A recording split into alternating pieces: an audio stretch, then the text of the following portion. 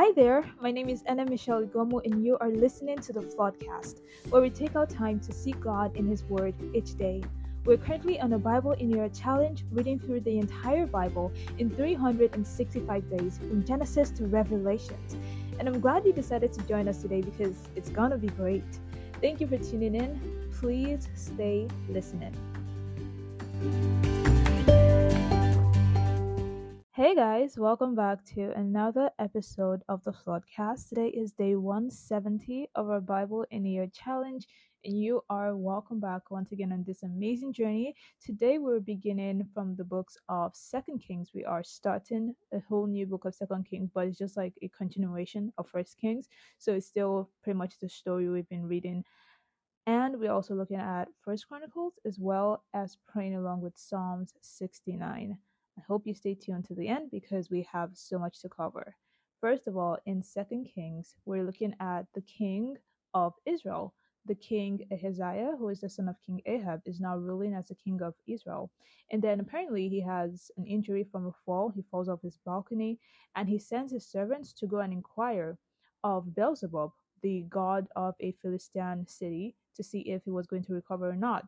And then God sent Elijah to send news to King Ahaziah of Israel that sending his servants to go and inquire of another god about his recovery was wrong and was idolatry and was a sin, because you have God of Israel. So why would you want to go to another god to seek answers when you have already the God of Israel? And one thing that I just want to point out is that Elijah is the prophet of the north. So most of his prophecies, most of his messages are to the kings of Israel because they kind of need it the most. I mean, the kings of Judah also need it, as we're going to see later on, but the kings of Israel need God's help the most because they're drawing farther and farther away from God every single time. So, anyways, after Elijah sends this news to Isaiah, I think he does not take this well and he wants to punish Elijah for this. So he sends his soldiers. And on two occasions, we're talking about soldiers of 50. So soldiers of 50 plus the chief of the soldiers, which is 51. He sends 51 soldiers to Elijah the first time. And Elijah calls down fire and consumes all of them. And the second time, he sends another group of 51 soldiers to Elijah to capture him and bring him to the palace. And Elijah calls down fire on the soldiers again. And then the third time, I think this third time, the chief of the 50 soldiers was kind of wise. He got and took lessons from what happened to the previous soldiers. And he comes begging Elijah to please come with him. And Elijah decides to go with them according to the word of God and tells King Ahaziah that because of his sins, because he inquired about his recovery and health from another god, he was going to die with that injury. And he died with the injury. And we're told that Joram, his son, takes his place.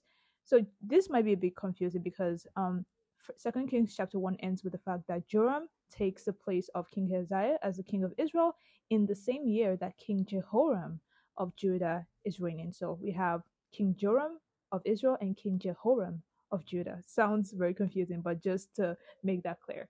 And then we look at Second Chronicles, which kind of zooms in on what is going on in Judah, the southern part of the people of Israel.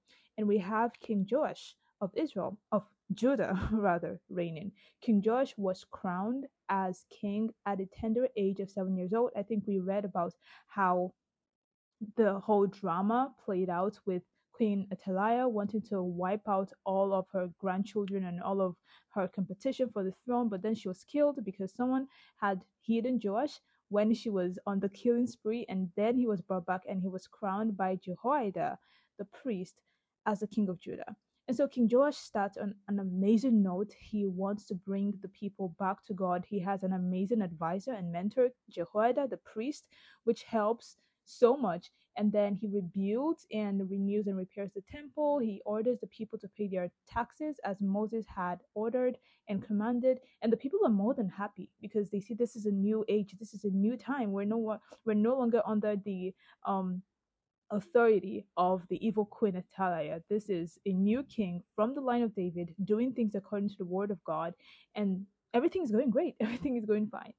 But then disaster strikes because Jehoiada, the priest, dies, and his son Zechariah takes his place. And we see there is this 180 shift from Joash. Joash, who was this great king who wanted to do everything according to God's law, kind of falls away after Jehoiada passes.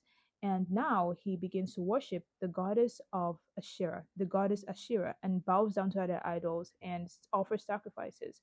And even though there are so many other prophets and priests, especially Zechariah, the son of Jehoiada, who kind of advises him to turn back to God, he refuses to listen and continues in his evil ways, continues in the idolatry, and even goes as far as killing Zechariah, the son of Jehoiada. And because of this, the people do not like him anymore. They actually turn against him and kill him after he's injured in a battle with the Syrians.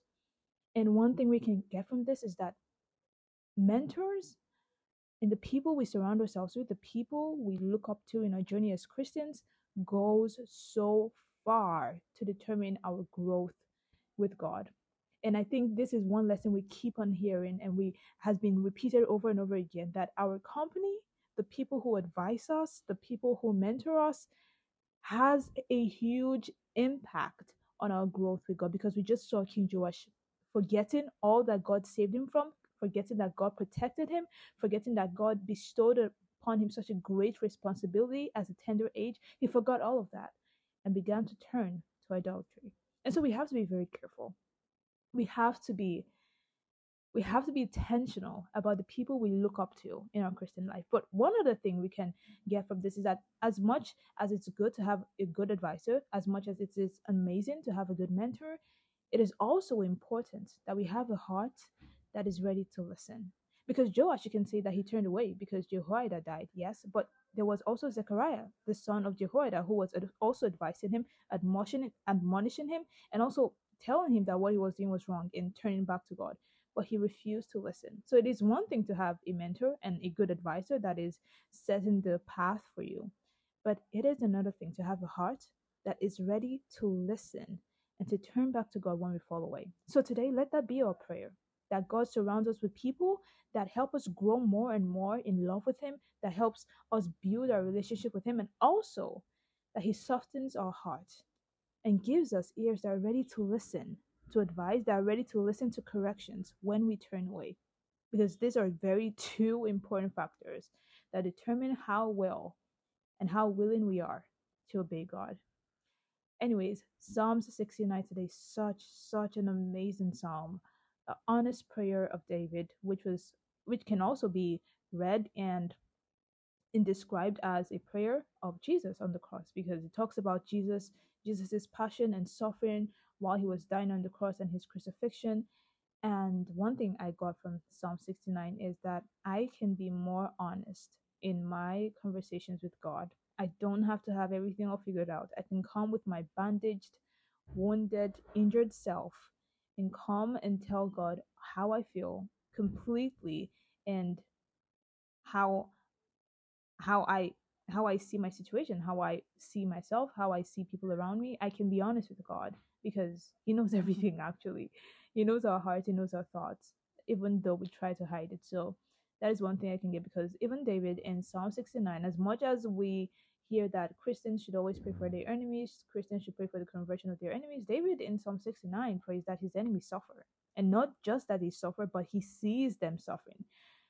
And so we can say that this was not that much of a good prayer. I mean, we can judge and say that this was a bad prayer, but one thing we can also say is that it was an honest prayer. And so we can be honest with God. We can be honest with our feelings.